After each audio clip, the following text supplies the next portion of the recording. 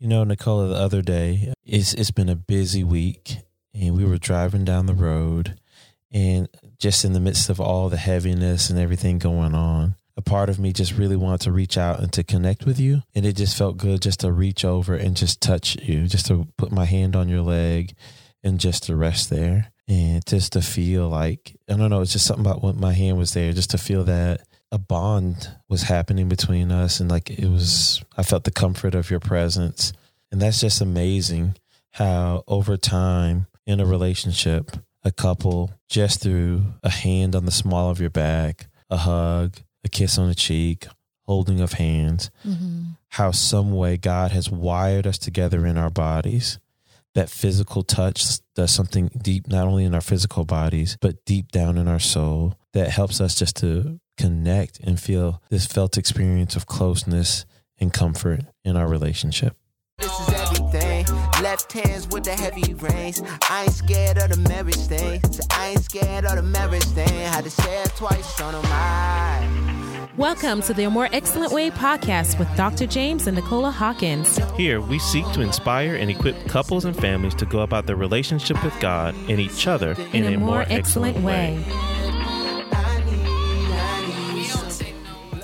Yeah, Nicola, so we are in our last segment, talking about the different types of intimacy in relationship. And once again, as we talk about intimacy in relationships, we are really talking about this felt experience of closeness. So we've talked about emotional intimacy, that ability to kind of be present with my feelings and the feelings of another person, how that helps us to feel close. Right. We've talked about social intimacy, that sense of sharing the same, that closeness felt through sharing a similar like kind of community or friend group, and the richness that comes from that when couples kind of have that group. We've talked about intellectual intimacy, sharing of like where worldview, values, faith, perspectives. And we've talked about recreational intimacy. And it's that sense of these shared activities, hobbies, kind of things together. Right. And today we are talking about sexual intimacy. Yay. But exactly. But as we get into that, of course, we're in this, we're not just talking about like intercourse, right? But when we talk about sexual intimacy, it's that felt sense of closeness that comes through those things such as touch,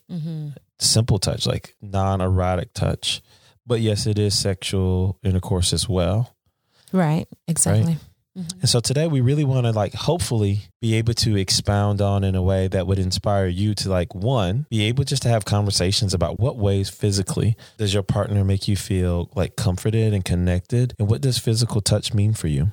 Now, even as we get into this, we recognize that some people were raised differently and physical touch could be an issue. Some people like, don't touch me. You've been in my, right. You're in my bubble. Right. Yeah. And then some people, their bodies just crave it. So like you and I have been on opposite ends of that spectrum, right, where I could be overwhelmed and don't want to be touched, but you like touch really does something for you. Yeah, definitely. I think, it's just a sense of feeling like home or just deeply bonded with you. That's my safe place when I'm near you. And when you reach out to me, that says I belong with you and you belong with me. And I just want to have this belonging happening, and so that's why I think, and it's just calming and soothing too, so I just want to know that I have this space where I can't necessarily get that from anywhere else, and it was meant to be had with you, that super nearness. I mean, you can have expressions of touch and care from others, but it's just a deeper experience, I guess, with your romantic loved one, I guess, in that sense. So I think that's why I desire that from you. Yeah.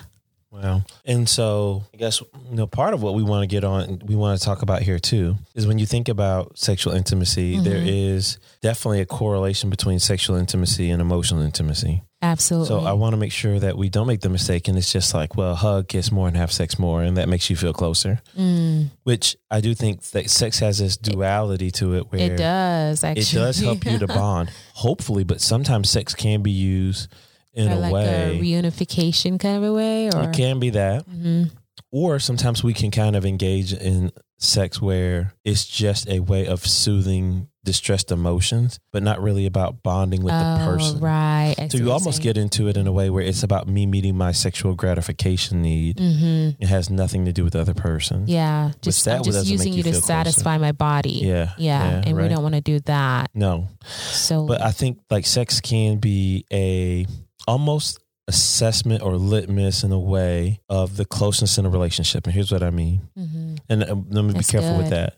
Because everybody has different, what they consider frequency. But when I think about two people who say they're physically attracted to each other, right, and they're emotionally connected to each other, and it's well within the bounds within their relationship, then I begin to say, what are the barriers that would keep them from being sexually intimate on a frequent basis? And you can define whatever frequent means in a way. Right. But probably more days than not in some sense, right? I don't know where I read something. It's like kind of aim or have the assumption that every day or something like that, you would. But it's just to say make it be more of a norm. That's that from you one of our are fellow colleagues. Okay. I was like, I don't know where I pick up information sometimes. He would say, you should ask yourself that question, that every time you and your partner put your knee down to get into bed, that there should be some kind of pursuit for sexual intimacy in a way, whether it is like, hey, could you come over here and just lay on me, or it is intercourse. Like every day there should be some form, and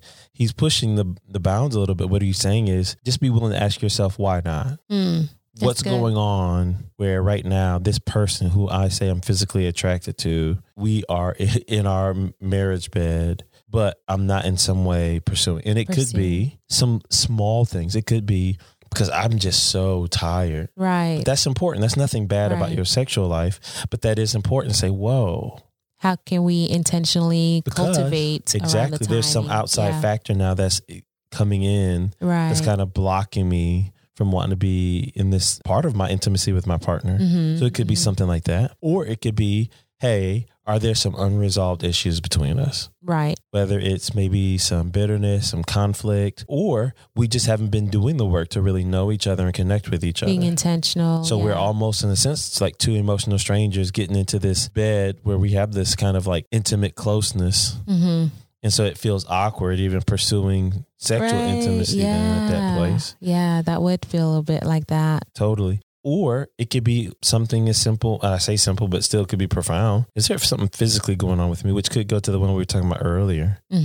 Are there things where it's like, I don't know why, I've just felt like this like fatigue going on. My body hurts. I feel this discomfort all the time. Or even the act of intercourse itself is something can be a hindrance, perfectly. So then it's like, okay, getting medical help in that way, or it could be be pain or discomfort, and maybe some of that is. And here's another one too that I think we've talked about on other is you have to be willing to talk about it. Yes, to talk about very sex. Open. Yeah. But now once again we keep going into just sexual intercourse, but even being able to talk about I think what's helped me with you is like now, of course, being a counselor and learning things, but now talking to you and telling you like how you're touching you or being connected to you has made me feel. Or now when you make it so clear to me about like what hugs mean to you and how they make you feel. Right. So that's what I'm going to cheat and give an excellent point now, because we love to try and give you our practical points to have conversations. We just want people to have conversations sometimes after listening to these podcasts. So here's one. Like maybe you and your spouse could just talk about like, hey, when I do things like I walk by and I rub my hand on your back, or I hug you, or when I hold your hand, what does that feel like? What does that do for you? That's good. Or is like even to be able to have the direct sexual conversation, like, what is it about sex for you? Does it make you feel closer and bonded to me? And it's okay if it's like, is it something that just helps you out with stress in your life? Like, what does that touch help you with? Right. Or that kind of that sexual intimacy help you with? And emotionally, just what does it do for you in a way? Or what are the forms of touch that you like most that make you feel supported and comforted? Yeah, that's good. Because like I remember this one day I was just emotionally drained or whatever, and you were near, and I just rested my head. I didn't say any words, I just rested my head on you. And it was just like I just had to slow down and take that moment. Just taking that pause. Yeah. And I think I'm coming into that place where I would have probably been, I wouldn't say touch averse, but just touch negligent. That's a good one. I mean, it would have not really hit my radar that much. You didn't think about it. Or if you're in a stressor, because having stressors, you're not going to. I'm going to tell on myself I'm being vulnerable here already. I get caught up in the lie that if I just stay busy and I get more stuff done, then I'll be able to relax. And that's not true. I don't really have a life or whatever where it's like things are ever done. Forever learner. Right. And actually, sometimes for me, the more work I do, the more work it creates in some ways. And that's a good thing. I love it. I love what I do and helping people and, speaking and things of that nature, which I probably can tell my voices were out after this at a conference this weekend. It was great. Maybe we'll have to do an episode on that one day. That was really good. But anyway, back into where we are right now. Back to sexual intimacy. Right. Because I mean, even just the way God was so intentional with touch, how we have like these, I don't know, I'm going to mess up the number, but these infinite numbers of neuroreceptors and these sensory ways on our skin to be able to pick up physical contact. Yeah. And touch. Amazing. Or how many times it talks about like the comfort of touch in scripture. Or when you look in the Songs of Solomon, the way it even talks about sexual intimacy and like this craving, and even what sex does, it does create this, like your body remembers what it's like to be with that person. Exactly. And even when you're away from them, you can smell them, you can feel them in that way. And then it's like I can't wait till I'm back with my beloved in that way. Right. And it creates a bond. So it's not like, I don't want to make the mistake, and I keep trying to balance. Sex is not the only indicator of your marriage, but it is one. And then not even just is it about being an indicator, but it hopefully can help facilitate connection. Oh, I like that. But as we've been talking about all these forms of intimacy, they really all blend together. They all feed off one another. That as I'm more emotionally connected to you, it will increase sexual intimacy, but sexual intimacy can lead to emotional intimacy and recreational intimacy. And when we're out with friends and you're close, and it leads into all the this feel good hormones going. Exactly. You just want to come back home. Yeah, because it's just intimacy. And it's trying to think about all the ways that God helps us to connect with one another, that we want to expound on all of those so that we can have this depth and this richness of intimacy and connection. Right. So we hope you've been able to take in each and every podcast and just been able to have conversations. How are we doing in this area? What are ways in which we're already doing well in this particular form of intimacy? What are some hopes in which each one of you wish you could get better at it? Right. Yeah. It's good. Just like writing it down and I don't know, then figuring out how to practice it, put it into practice. Here's another good question is how does affection and touch go in your relationship? Usually what happens with how does affection and touch go in your relationship? Affection and touch. Okay. That's just a good question for you even just to have as a couple. How does that go? It's like, hey, because sometimes like for me, it's like you would want, like if I'm in a heightened anxious state trying to work on something and you touch me, it could throw. Does that annoy you? It would before. Okay. And I don't know why, because I think sometimes, look, here we go. Like now you got me processing. I don't know why I would think like I was going to have to do something or you're asking for something more. So let me block this touch out in such a way that it's like if I block it out, then I won't have to give anything more, rather than receiving it and letting it come in. Kind of like that. Yeah, I guess sometimes I feel that now that like if I'm getting like a project done and you come and touch me, even though I am like more of like a touch, I'm like, don't mess with me right now. I'm going to break my concentration or whatever. Tables have turned. I know, in a good way. And I think that's another thing to say. Like, I wouldn't say we flip places. Nicola's still... I'm a higher needs. High needs. Yeah. But it's like, as I've tuned into that part and I've slowed down, and that's the part, the beauty connecting with becoming, that point in you, in your own self. That's and also desires one. It. Yep. Mm-hmm. That's where you've had influence on me. Well, you're welcome, honey. No. Thank you. He's like, it benefits me. You're hilarious. Anyway, man, so that's all I have on this one. And just want to thank y'all so much. But, we can't go away without... which we probably already cheated in giving you those. But I think the excellent point today, once again, is to be able just to talk and think about, wait a minute, hey, how does affection and intimacy go in our relationship? And to be able to have the conversation about what does physical touch and sexual intimacy mean for you in the relationship? Because sometimes for couples is they have two different ways of looking at it, and they don't ever have that intentional conversation.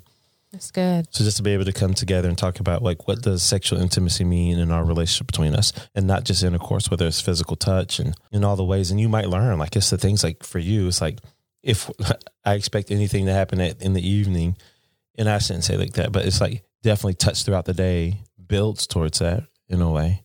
Yeah. Don't say it like that, please. Thank you. Yeah.